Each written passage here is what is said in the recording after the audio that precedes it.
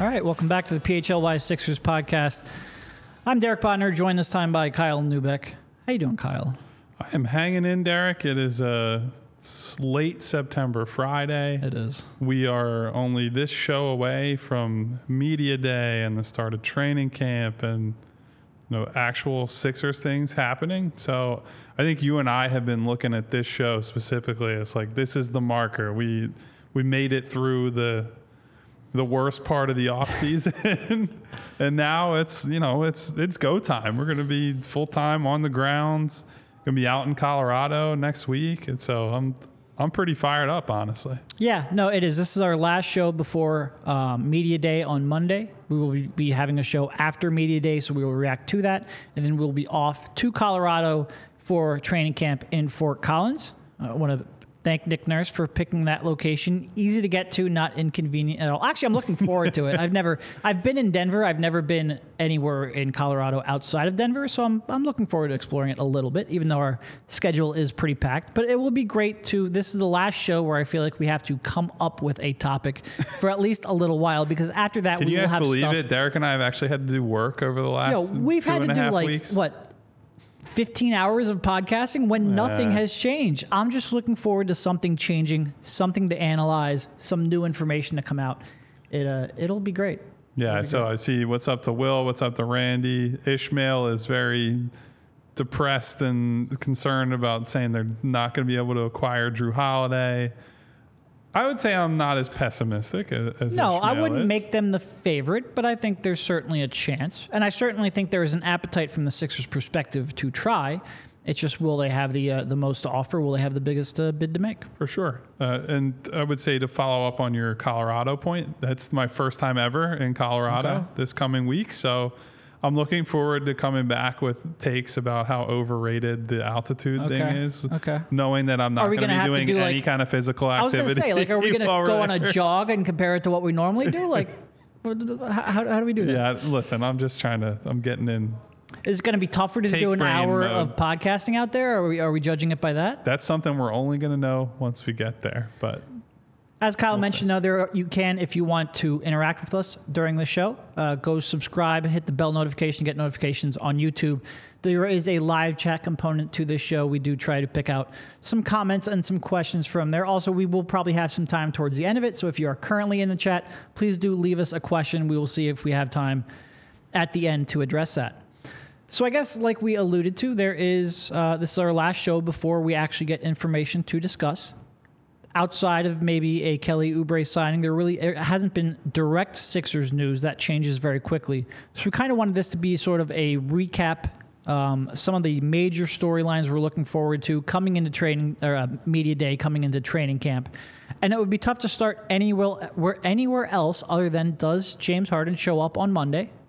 And if he does, how does the teammates and coach react? And if he doesn't, how do they react? Yeah, so I would say at this point, signs are pointing, or it's trending toward James won't be there at Media Day.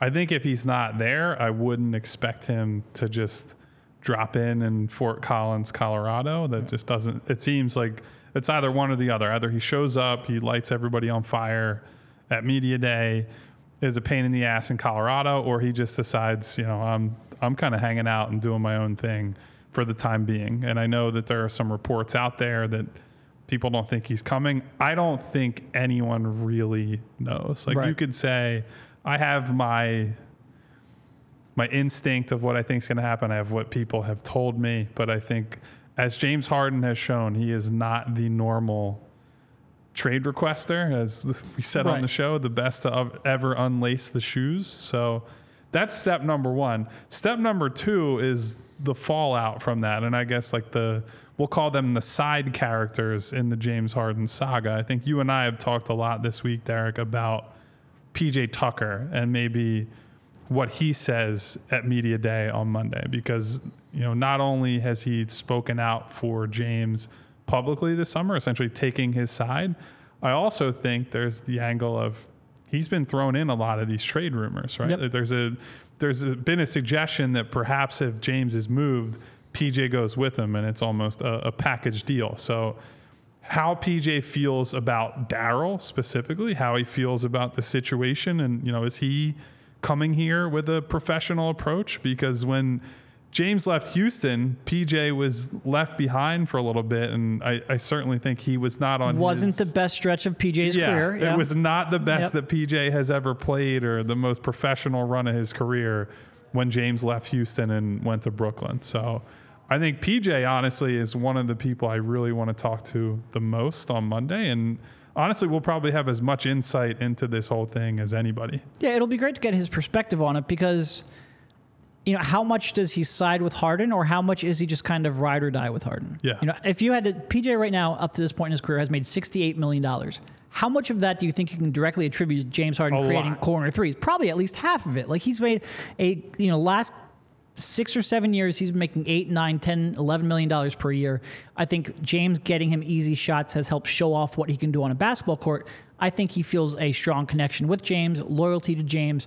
Does he actually side with James, or is it just sort of like that's his guy and he's going to go to bat for him? I think that's certainly a question. And to your point, like PJ has admitted he doesn't get up for every January game against the Wizards like he does a playoff game. If you then combine that with the fact that maybe he's in these trade talks, he feels like he might be shipped out. He feels like his boy in Harden is being wronged.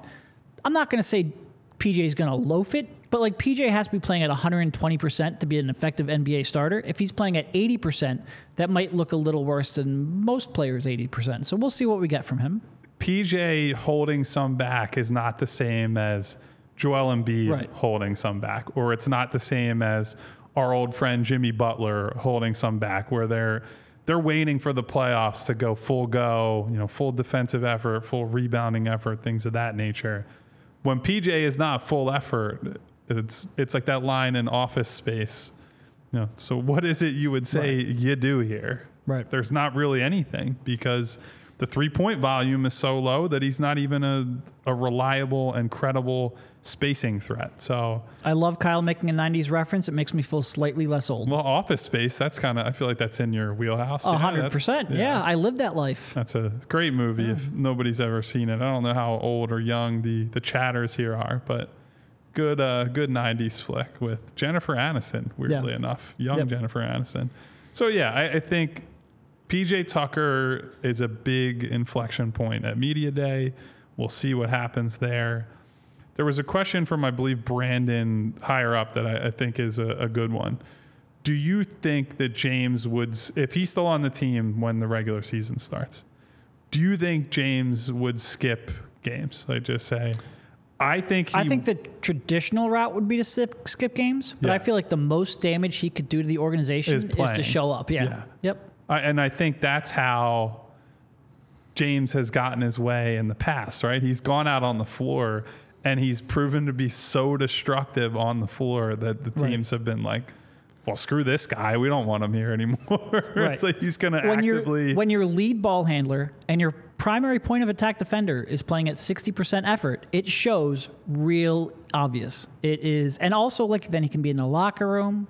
He could be complaining. He could be talking to the media. There's just so much more pathways for him to be annoying if he's around the team than if he takes the Ben Simmons route, for sure. We do have at least one chatter, BDJ, who has seen Office Space because they are telling me I am not wearing enough pieces of flair. Okay. Which, that's a deep cut. You do. I have 2 stickers. You have 1, so I'm beating you in the flair. I have 2 PHLY. 2 stickers. I got a watch. I got a ring. That's not. We're talking about PHLY flair. It's got to be flair related to. In that case, it was a restaurant. That might be stretching it, but yeah. So anyway, I do think that Harden can be more disruptive. There is another direct tie into that movie with the David Duke. It was a perfectly fine name until that. That's a little too serious, but it works better with the Michael Bolton character. Michael Bolton much better than David Duke in that context than every other context. He still has to go by Dave. I don't understand why this isn't a thing. Sixers player David Duke, so we're clear. Anyway, I do think that there's a balance here, right? Where Harden can be more disruptive and dysfunctional by being here, but is that going to help him accomplish what he wants, which is future payday, future security, get to the team he wants? Maybe not. That there's a possibility. We've talked about it a lot already. If he's super disruptive and teams are like, well, this guy is just a complete asshole who we can't trust at this point, they might look at it and say, okay, that's Daryl Morey and James's problem to deal with, and say, like, if you're the Clippers have been the big team that has been associated with a potential Harden trade.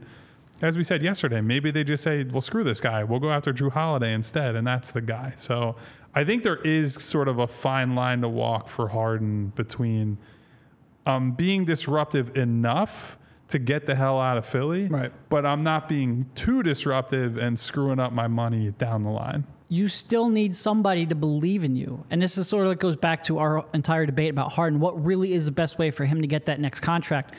It might be slightly different than the best way to get off of this team. Yeah. And I'm not sure he's fully bought into that. I still think there's a part of him that believes I'm James Harden and I'm going to get that money. It's the Sixers' fault for not giving to me, not my fault.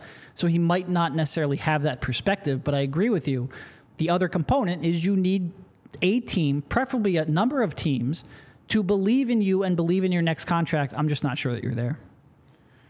Yeah. So that, I mean, look, there will be a lot of national media people at Media Day, certainly at training camp. I already know a few of our esteemed colleagues who will be there. They're all interested, just as we are, in how this Harden situation is going to play out. I don't think anybody can say they really know. As we said, you know, we've seen him blow up at press conferences. We've seen him, the fat suit and all that. Well, I don't know that he ever actually put on a fat suit, but it's like it's a figure of speech here. But he's done all sorts of different things to make sure he gets where he wants to go. So I'm curious what the final act is going to be here. I can't imagine there'll be another trade request after this, but I guess I would have said the same thing after he left Brooklyn. It was interesting in Brooklyn because at first he tried to do like the diplomatic behind the scenes, talk to people, but not outwardly show that he wanted off the team. And then he just stopped caring. Like his effort just completely nosedived. So yeah, it will definitely, he's tried multiple different ways, including, running off to, wasn't Vegas. Where did he run off to before Rockets training camp? I forget. It doesn't matter. But he ran off away from the team. He was to party during Lil COVID. Baby, I'm pretty sure. Yeah. I don't know where though. He's gone about this many different ways. I got to say the whole sign, Daryl Morey is a liar, might be the most creative one. A little childish maybe, or at least a little petty, but maybe the most creative one. It will be interesting to see where this goes from here, for sure. And I guess the other way to sort of tie into that, how does Joel react? And we've seen Joel react with, Ben Simmons. And I thought up until he dropped the meme about going to my friend's funeral, I thought he handled it pretty well. And diplomatically. Not saying the meme wasn't handled well. It was just a course correction. But I would expect him to sort of be like, we want him back. We realize this is a business. He's the best version of our team has him. Almost regardless of whether or not that's how he's truly feeling, I just feel like he's going to take that diplomatic route at the beginning. I'm going to hold that thought for one moment and talk about our good friends at DraftKings Sportsbook, because we're back with another week of football. Birds are 3-0. Go Birds, obviously. Only a couple of days away from their next game. And DraftKings is keeping us in on the NFL action. Great offers every single game day. New customers can bet $5, get $200 instantly in bonus bets. Throw $5 down on any of this week's epic matchups to walk away an instant winner. And DraftKings isn't stopping there. All customers can take advantage of 2 new offers every game day this September. Football's more fun when you're in on the action, so download the app now. Sign up with code PHLY. New customers can bet just $5, get $200 instantly in bonus bets, only on DraftKings Sportsbook, an official sports betting partner of the NFL, with code PHLY. The crown is yours. Gambling problem? Call 1-800-GAMBLER or visit www.1800gambler.net. In New York, call 877-8-HOPE-NY or text HOPE-NY 467-369. In Connecticut, help is available for problem gambling. Call 888-789-7777 or visit ccpg.org. Please play responsibly. On behalf of Boot Hill Casino and Resort in Kansas, licensee partner Golden Nugget, Lake Charles, Louisiana, 21 plus, age varies by jurisdiction, void in Ontario. See sportsbook.draftkings.com/football terms for eligibility, terms, and responsible gaming resources. Bonus bets expire 7 days after issuance. Eligibility and deposit restrictions apply. So, we've got a very lively debate in our chat right now about blowing it up. They're not trading Joel Embiid. They're not blowing it up. Again, you can have this as a thought exercise. That's fine. Like, part of following a fan is team building and debates. It's just not going to happen. Daryl Morey is not going to trade the reigning MVP unless the reigning MVP demands that he be traded. And even then, he probably kick his feet and see if Joel can change his mind. If we've seen anything based on the Ben and James situations. It's not happening. So I want to focus on the Joel point you were just making, Derek. I think the fundamental difference, I know that Joel said most of the right things the first time around with Ben. Certainly the mask slipped a time or two prior to the trade. I think the fundamental difference right now is that Joel is not at all at odds with James, right? Everything that we've been told is that Joel would be happy and all his teammates would be happy to bring James back. Kumbaya, they're all on the boat together, and they go out there and try to win as many games as possible this year. And so I think that, if anything, the bigger concern and the bigger storyline with Joel heading into training camp and the beginning of the regular season is, what does Joel think about the organization right now and how the organization is handling this? And how much fault does he place on Daryl Morey for essentially saying to James, we have a limit with what we're going to pay you or how many years we're going to give you? Because that has had, I think we would agree, not giving Harden the full max, correct decision. Yeah, that was the right thing to do. But the consequence of it is that the current short-term basketball stuff is bad. They don't have their co-star. They don't know what they're potentially going to be able to turn him into. And so this has had a direct effect on who Joel has to go to war with to start the season. And so Joel has mostly said the right things in the reporting from people like Ramona Shelburne, who's close with Joel and Joel's people. She has indicated, and we have heard from a lot of the same people, that he's on board up to this point. Where's the breaking point, though? And so the first conversation we'll have with Joel on Monday, I think, is really important to get a pulse on where he's at, if he's still campaigning for James to come back or if it's more resigned to his fate that James is leaving. And look, this is even more than James. I think the interesting thing with Joel, you show up to a Joel Embiid press availability and you can think you know what he's going to say. And then sometimes he just goes on a wild detour and says whatever the hell he's thinking at the time. And so that's what I love about covering the guy. I might go in asking for a very basic answer on, what happened in the fourth quarter. And then he goes on a 2-minute tirade on the referees and Nikola Jokic and floppers or Nick Nurse. And we're going to see what he has to think about this whole thing. And it's going back to sort of like the conversation in there. You look at the other contending teams, like Giannis has Dame to work with. The Suns, look at how stacked they are. Like, they're superstar upon superstar. The Nuggets, all right, maybe they're not quite the same household name, but, Jokic has Michael Porter Jr. and Jamal Murray, and there's just more. It's just different than a Sixers team without James Harden. There's just not the same co-star firepower. And on the one hand, we can sit here and talk about Joel needs to be better. It's 100% true. But it's also true if Joel looks at the roster and goes, I don't have as much help as the other superstars that are contending for a title. You need to get me that help. It's a fair perspective for him to have. I think right now he certainly does have the perspective of he will give Morey time, but you always wonder, well, what does that actually mean? How long until he reaches his tipping point?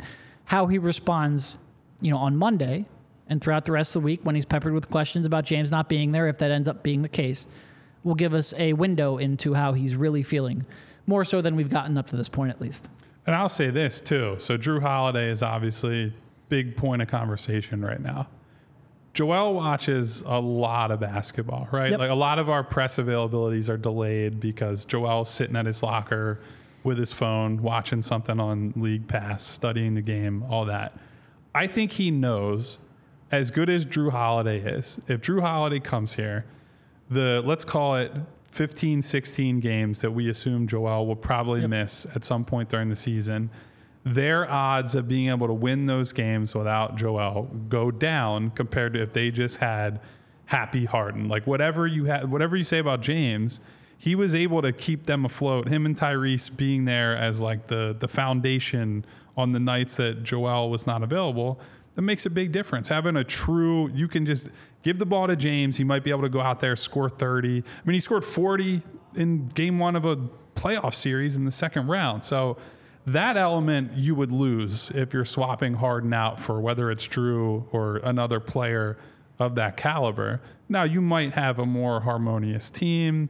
You might get some gains on defense. And as I said yesterday, you're comparing a guy who's going to be disruptive and doesn't want to be here to a guy in Drew who's one of the most valued guys in the league in terms of locker room professionalism, all that stuff. So Drew, for all the things that he is not a second star. And I think Joel, even if he would accept having a guy and, value having a guy like Drew, I think I'm curious to see how he would react compared to having, James Harden, former MVP, on the team. Yeah. Two, I want to highlight two comments sort of from the chat.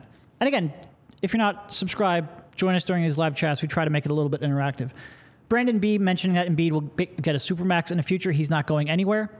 That's not assurance that he's not going anywhere. It just means he's signing that contract. You saw that with Dame. Yes. You can't rest on that as a get-out-of-jail-free card. You still have to build a competitive team around him. Otherwise, he will sign that extension and request to be traded. It's pretty clearly the pathway that superstars in the NBA will take if they have to. Another one from Bill Morris, he's just saying that basically if they wait until they ask out, then you're screwed. It's not really the case. You've seen, again, when superstars ask out, you can get value. The most precious commodity in the NBA, I can speak, I promise, is having that superstar. If he is healthy when he asks out, you will still get value for him. Will you get top value? Maybe not. Maybe there's an extra unprotected pick that you could have gotten if you traded him at the apex of value versus waiting to ask out. But is that one extra draft pick that you can get worth giving up a year, 2 years, 3 years of trying to make a run with an MVP caliber player?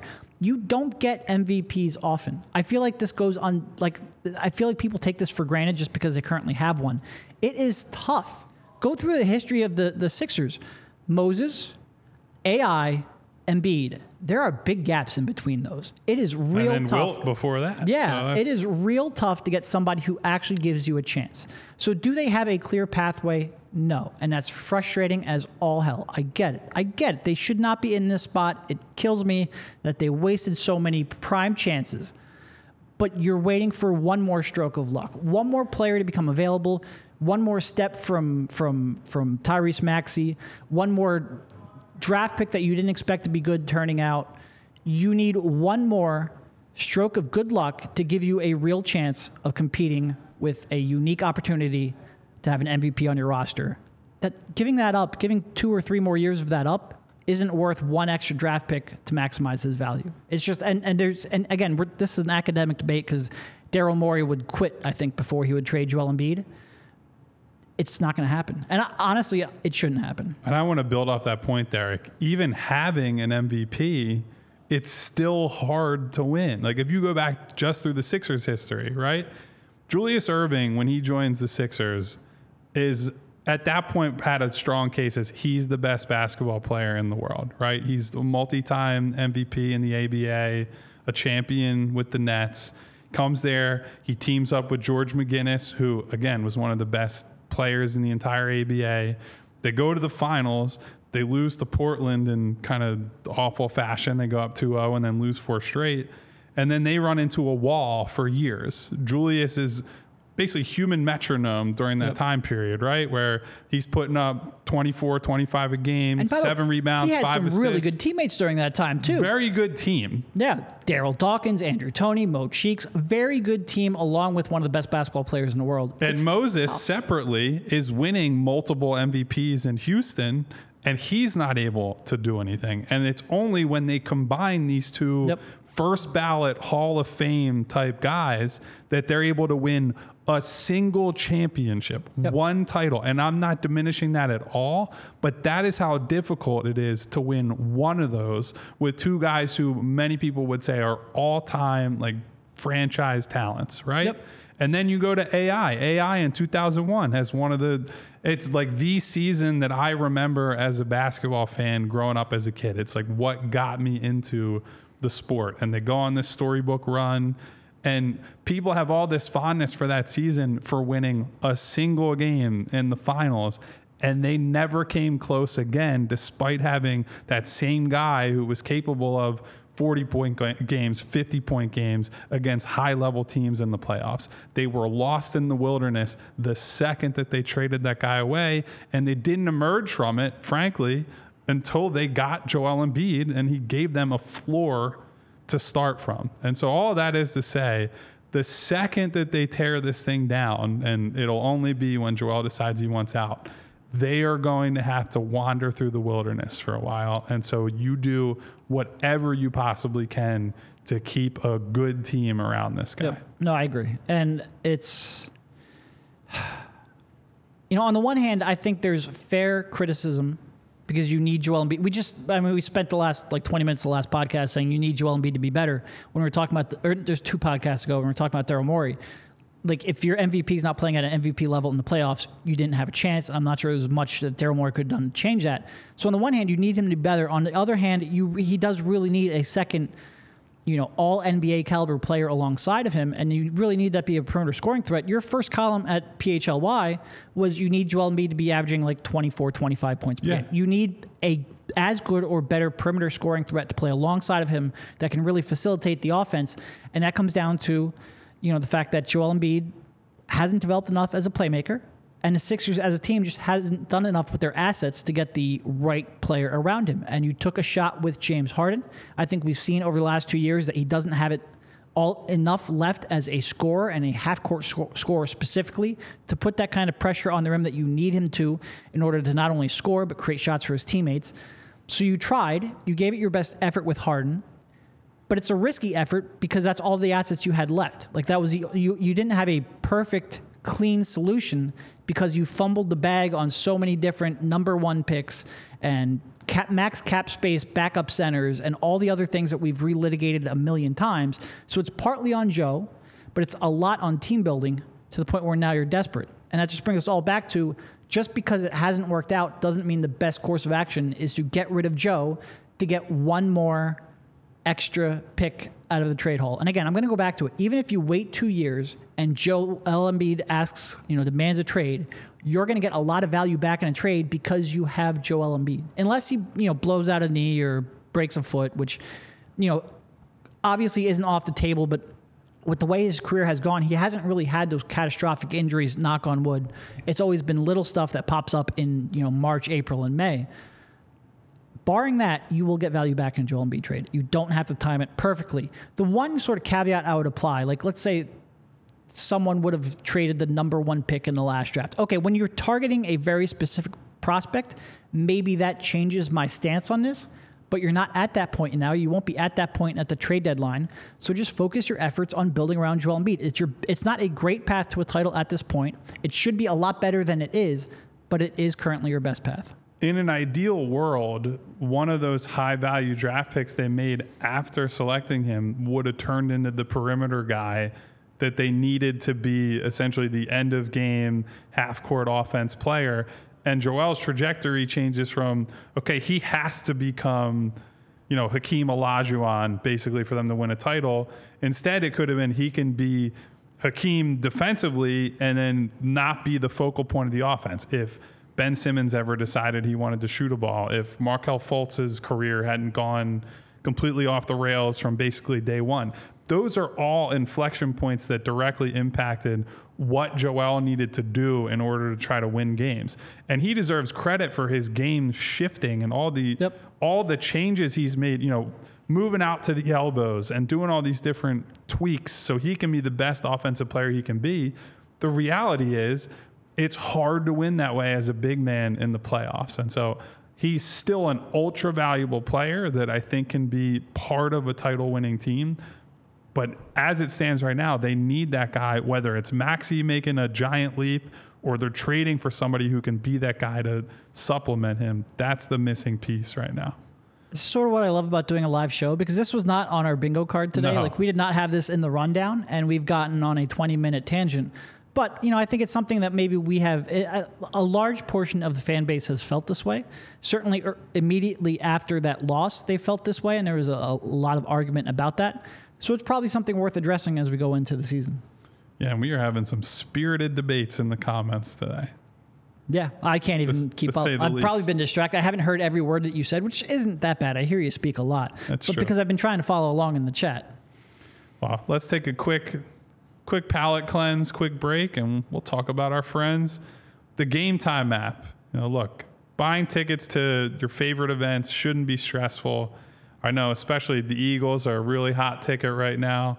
We'll see with the Sixers. Certainly, Phillies playoff games are going to be very tough to get, but the Game Time app is a fast and easy way to buy tickets for any playoff game, regular season game, comedy shows, theater, concerts, anything you might want to get to.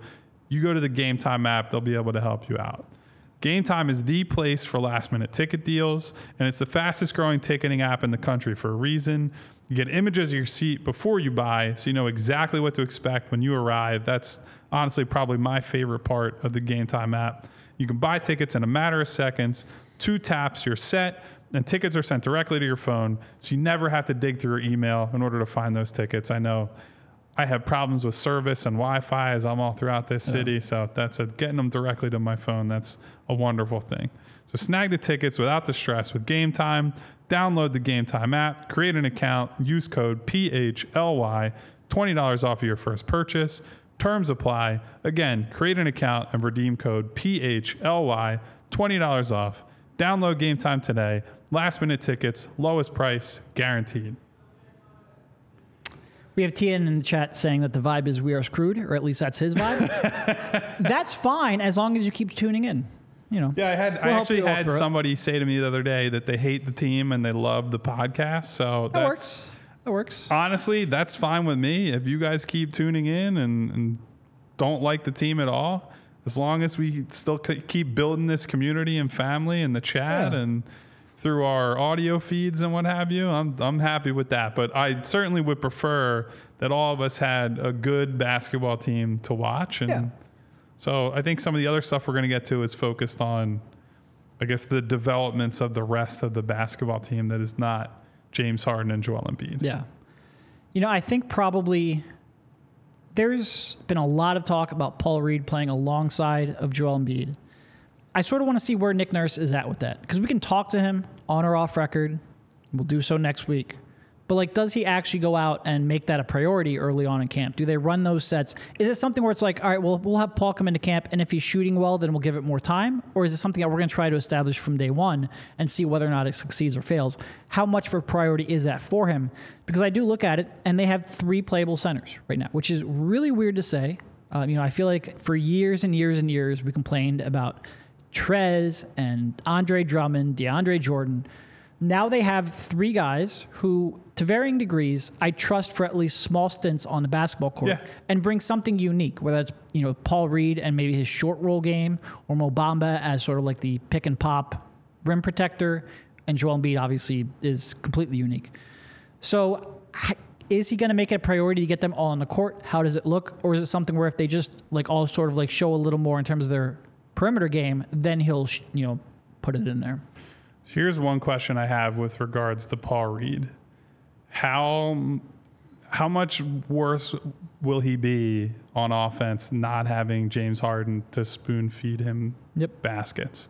I think that's probably an underrated part of why Paul was able to establish that role at the end of the season. And certainly James's trust in Paul at the end of the year is why he was able to establish that role and just win it outright, right? Because as we've talked about, Trez and his relationship with James was part of why, not all of why, but part of why Trez was in the rotation at the beginning of last season. And certainly you saw a lot of frustration from teammates toward Paul Reed at the start. There was a few blow-ups between George Niang and Paul specifically because they fought for rebounds and ended up losing them to the other team. Which is funny because I kind of wish that George would fight for rebounds. Fight a little bit more. When his teammate's not involved, yeah. So offensively, I'm interested to see, can Tyrese or can, fill in whatever guard they might get instead of James Harden, develop that chemistry and synergy with Paul to get him some decent looks. Now, you're certainly not running the offense through Paul, so not a huge concern. As you say, the bigger point of intrigue is is Paul going to be able to space the floor? Yep. Is Paul a reliable, trustworthy shooter? And frankly, one of the things I'm interested in, Derek, is where are they going to put him? Like, where is his spot? I think, we've seen with Joel, he loves that trail spot as a three-point shooter, even though that's I'd say a lower value shot overall, lower percentage shot for a three-point shooter. Some of that is just how he comes up the floor in transition and settles into that. I would guess they try to stick Paul in one of the corners. It's just an easier shot to take. But, I don't know what his offseason repertoire has looked like. And if you leave Paul in a trail spot, it would be difficult for double teams and things. But if he misses it, at least you, in theory, have him back on defense in transition to maybe contest some stuff on the other end. Yeah, and I think a lot of times when we look at these bigs, we tend to overstate how much they actually space the floor. Yeah. Like, we will see a 7-foot guy make an occasional three and go, oh, he's a floor spacer now. Whereas the burden of teams actually giving a shit about you shooting out there is really high. And will you pull that trigger quickly? Will you take it, all of your attempts that you have out there that are open? If not, they will help off you and feel like they can recover. And for the most part, most of these big men don't actually provide much in terms of gravity. Even someone like Mo Bamba's made 38% of his threes the last 2 years on decent volume. He's not really stretching the floor because he's going to pass up as many shots as he takes. It is going to be real tough for a guy in Paul Reed who just really hasn't made any perimeter shots at an NBA level to come in here and space the floor on day one. Like, if he's going to play right now with Joel Embiid, he's probably going to have his defender in Embiid's lap. And he would have to make a pretty monumental leap. Is Nick Nurse willing to give him enough time to prove defenses that he has made that leap, or will he run out of it pretty quickly? I think this is one case where Nick Nurse is going to experiment way more than Doc Rivers ever would. And again, I've been on record on his podcast saying I don't necessarily believe that Paul Reed, I'm not ready to pencil Paul Reed in as a floor stretching four, but I think Nick Nurse is going to give him a much better chance to try. Yeah, and look, all of this is in service of the whole reason you experiment with something like this and try to give Paul opportunities is because the defensive pairing makes a ton of sense, right? To have those two guys, as Nick Nurse's plan, as far as you and I understand it right now, is that the guards and the wings are going to play a lot more pressure defense, and I think try to funnel things toward whoever their length is. Certainly it's going to be Joel Embiid, but also guys like Paul, guys like Mo Bamba at the rim. And if you have two of those guys on the floor at once, certainly I think Paul is a guy who's athletic enough that he can collapse to the middle of the floor and then, shoot back out to a corner shooter and make sure that that's covered after a guy kicks out on a short roll or on a drive. And so if you can help Joel out with the rim protection, help Joel out with the rebounding, I think that's a big, big deal for them, just to be able to end more possessions cleanly and quickly and get out and run in transition. There's definitely defensive upside there, but you have to make it work in a half-court setting on offense, or none of that really matters. Yeah, and look, Paul he's made shots, perimeter shots in the G League. Like, he was making 1.5 per game in the G League. He's made 3 in his entire NBA career. And that goes to the point, it's not just can you make a wide-open shot in an empty gym, which is essentially what you're doing in the G League, but can you do it when you have NBA defenders closing out? And if they feel like they can help off you and close out and force you to not take that shot, that's a big step. Is he showing any signs of making that? I think it'll be real interesting. Because that's one thing where you can talk about it all off season. You can put up a video of you doing it in a Rico Hines run or a gym. Can you do it in the NBA? We won't really know next week, but we'll get some good indications. Yeah, look, we don't know anything based on... I tell this all the time. I actually grew up with a guy who played in the NBA. He's maybe like 6 years older than I am, something like that. And small role player in the NBA, played at Notre Dame.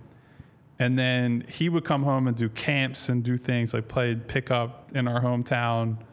And he looks like Michael Jordan, essentially. No, I went to high school with Aaron Gray. Yeah, and he would Matt Carroll is who I went to my high school. He looked like the most dominant player I've ever seen. It's unbelievable. So these guys leave an NBA floor and they're willing to try things, they're able to try things, and they just dominate lower levels of competition. And then you see them in a game and it's like, well, that guy just stands in the corner and shoots a catch and shoot 3 once every 15 possessions. Or in Aaron Gray's case, it's just like yeah, he'll get like 4 rebounds in 10 minutes or whatever it is. So I remember early on watching Spencer Hawes go through like a shooting drill, and it was like he couldn't miss. And this was like a mediocre shooter, but like in an empty gym, he looked like the best shooter I've ever seen in my life. And you just realize real early on, like all of these guys, it's just a completely different game when there's the pressure and the timing of doing it against defenders. Yeah, so to that point, probably a good transition into one of the other things that you and I are looking forward to is, who from that group of young guys might actually be able to step into. We have a comment here about Springer taking Pat Bev's minutes. I would love for that to happen. I'm not sure I'm ready to buy in, but I would love for that to happen because I've said multiple times he can be an impact NBA defender right now. You just need him to find a role offensively that you can live with. I would love, and every team, especially every like contending or championship team, has players who take that completely unexpected jump. That's happened already once for the Sixers and Maxey. They need someone else to take a jump. And for Springer, that's not becoming Tyrese Maxey. That's never going to be his skill set. But if he can show off his defensive skills by being competent enough offensively, that would be a massive win for the team. It'd be huge. Massive. And look, I think if we said this the other day, he's the betting favorite of the young guys that he might be able to establish a role early just because, as you say, he's an NBA level defender right now. And Nick Nurse looks at that and says, I can plug this guy in and I know exactly what I can do with him right now. I think you can put him next to, most of the guys that they're going to play in the backcourt this year. He fits next to guys like Tyrese, certainly, but also Pat Bev and Melton and all these other guys. Now, I don't know how they create in those lineups, but if you want to play just defense first, we're all toughness, all athleticism. I think Jaden has a real chance to stick if he can hit those catch and shoot jumpers. And honestly, it's even less than hitting them early. That'll matter more in the playoffs. I just want to see quick releases. I don't want to see hesitation. I don't want to see him second guessing himself. Just let it fly, dude. Because, if you're going to get minutes this year, but the team has to believe that you're not going to record scratch in the way that Matisse Thybulle and other guys, even Tobias Harris, who's a much better shooter, the way those guys have in the past. So I think the message from Nurse and Rico and Bobby and these other guys on the coaching staff has to be, we don't care if you miss shots as long as you keep taking them. Yeah. They got to keep his confidence high. And I've seen a lot of people, readers, listeners, mention that Doc will give young players, or not Doc, Nick Nurse will give young players more rope than Doc. I don't know if that's necessarily true. I do think he will give them more rope in terms of shooting and missing shots. Like, I think they will be more focused on let it fly, whereas Doc, maybe, like, if you missed one or two, that might impact your playing time, especially someone like maybe Paul Reed, but also apply to Jaden Springer as well. Yeah, so Alex is in the chat asking if we'll be potting from Media Day or CSU. Yes. We will be back here after Media Day. We will be doing interviews and things at Media Day, and Derek and I will both be at CSU, so we'll be doing some remote broadcasts from there next week. We'll keep you guys in tune with what's happening out in Colorado, whether that's James Harden melting down the arena there or just a bunch of boring stuff. We'll see. It'd be pretty entertaining if you melted down the arena. Yeah, I still have a hard time. It's going to be exciting either way. I'm interested to see how Nurse sets up and all that, but it's opinions may vary on what people are in it for. Yep. All right. I guess before we get to the last couple here, we have to hear from FOCO. FOCO is a leading manufacturer of sports and entertainment merchandise with a product line that includes apparel, accessories, toys, collectibles, novelty items, and more. It's the best officially licensed gear for all sports and fandoms. And with us now squarely in football and tailgating season, it means it's time for overalls, hoodies, hats, sunglasses, bags, everything you need for a game. FOCO has hooked PHLY up and provided awesome pieces for our sets. FOCO always has our back for Philly sports, and they have yours too. Get the best gear around by using the link in our description. For all non-presale items, use a promo code PHLY for 10% off. All right, I guess what's up next on the... Well, so I would say it's the other young players. I guess Turk would be the other main guy. I know he's a two-way guy. I had 100% conviction you were going to bring him up. Well, of course. It's somebody actually said the other day that the fan group for him will be called the Young Turks. I really like that. Shout out to Rod Stewart. Great song from back in the day. So I'm excited to see what Turk looks like at this camp. I would say I'd be more excited what he looks like if they end up trading for Drew Holiday because, as I said the other day, I think someone like that offers Turk cover for what his weaknesses are and allows him to show all his strengths, right? You put a guy who can handle the ball, run the offense for, bench groups and what have you, and Turk can just stand 30 feet away from the basket and launch every single time he has an opportunity. Yep. And I do think, look, I keep talking him up, but internally we've heard from people in the organization, they do seem to be a little higher on him than you would expect for a two-way guy, or at least I would say during Daryl Morey's tenure, two-way guys. They bring a lot of people in, but we don't really.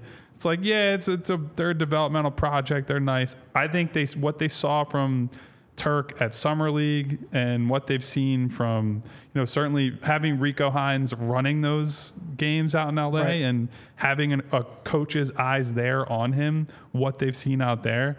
I think they're bullish on him for now. Now, whether that holds up on an NBA floor, completely different story. Yeah, and I think with Turk, it is you've seen this organization actually have pretty decent success using the G League and with these two-way guys. Shake Milton was initially on a two-way deal. Paul Reed was initially on a two-way deal. So they have had success. Certainly of the three guys that they have on two-way contracts now. And again, if you're kind of tuned out throughout the course of the offseason, they now have 3 two-way slots instead of 2. I think he is the one that presents the most upside and the most intrigue. Probably is the closest to contributing, even though he weighs like 115 pounds. And Ricky Council, is crazy. He's going to need about 100 protein shakes. I joke, but he's like, 165, I think, was his weight at the combine. So that's going to be tough. But even though Ricky Council has a lot defensively, I think he can contribute almost from day one. The jump shot's so far away that I was really impressed with Turk in terms of his ability to, just contribute in a multitude of ways. Like I said, I think he was a little better of a passer than I was maybe expecting. I think he was a little better in terms of moving his feet defensively. Now he's going to get smashed by every screen that he comes near, but I think he has at least some tools where if you can figure out how to navigate that size and physicality, there is an NBA player in there. I just want to see how it translates to NBA size, speed, athleticism, and physicality. Well, and certainly in the regular season, by the way, we've seen Joel have plenty of success with guys who can't defend but can shoot the ball. So I would be more concerned about Turk in the high stakes games, playoff games certainly, but also against better opponents.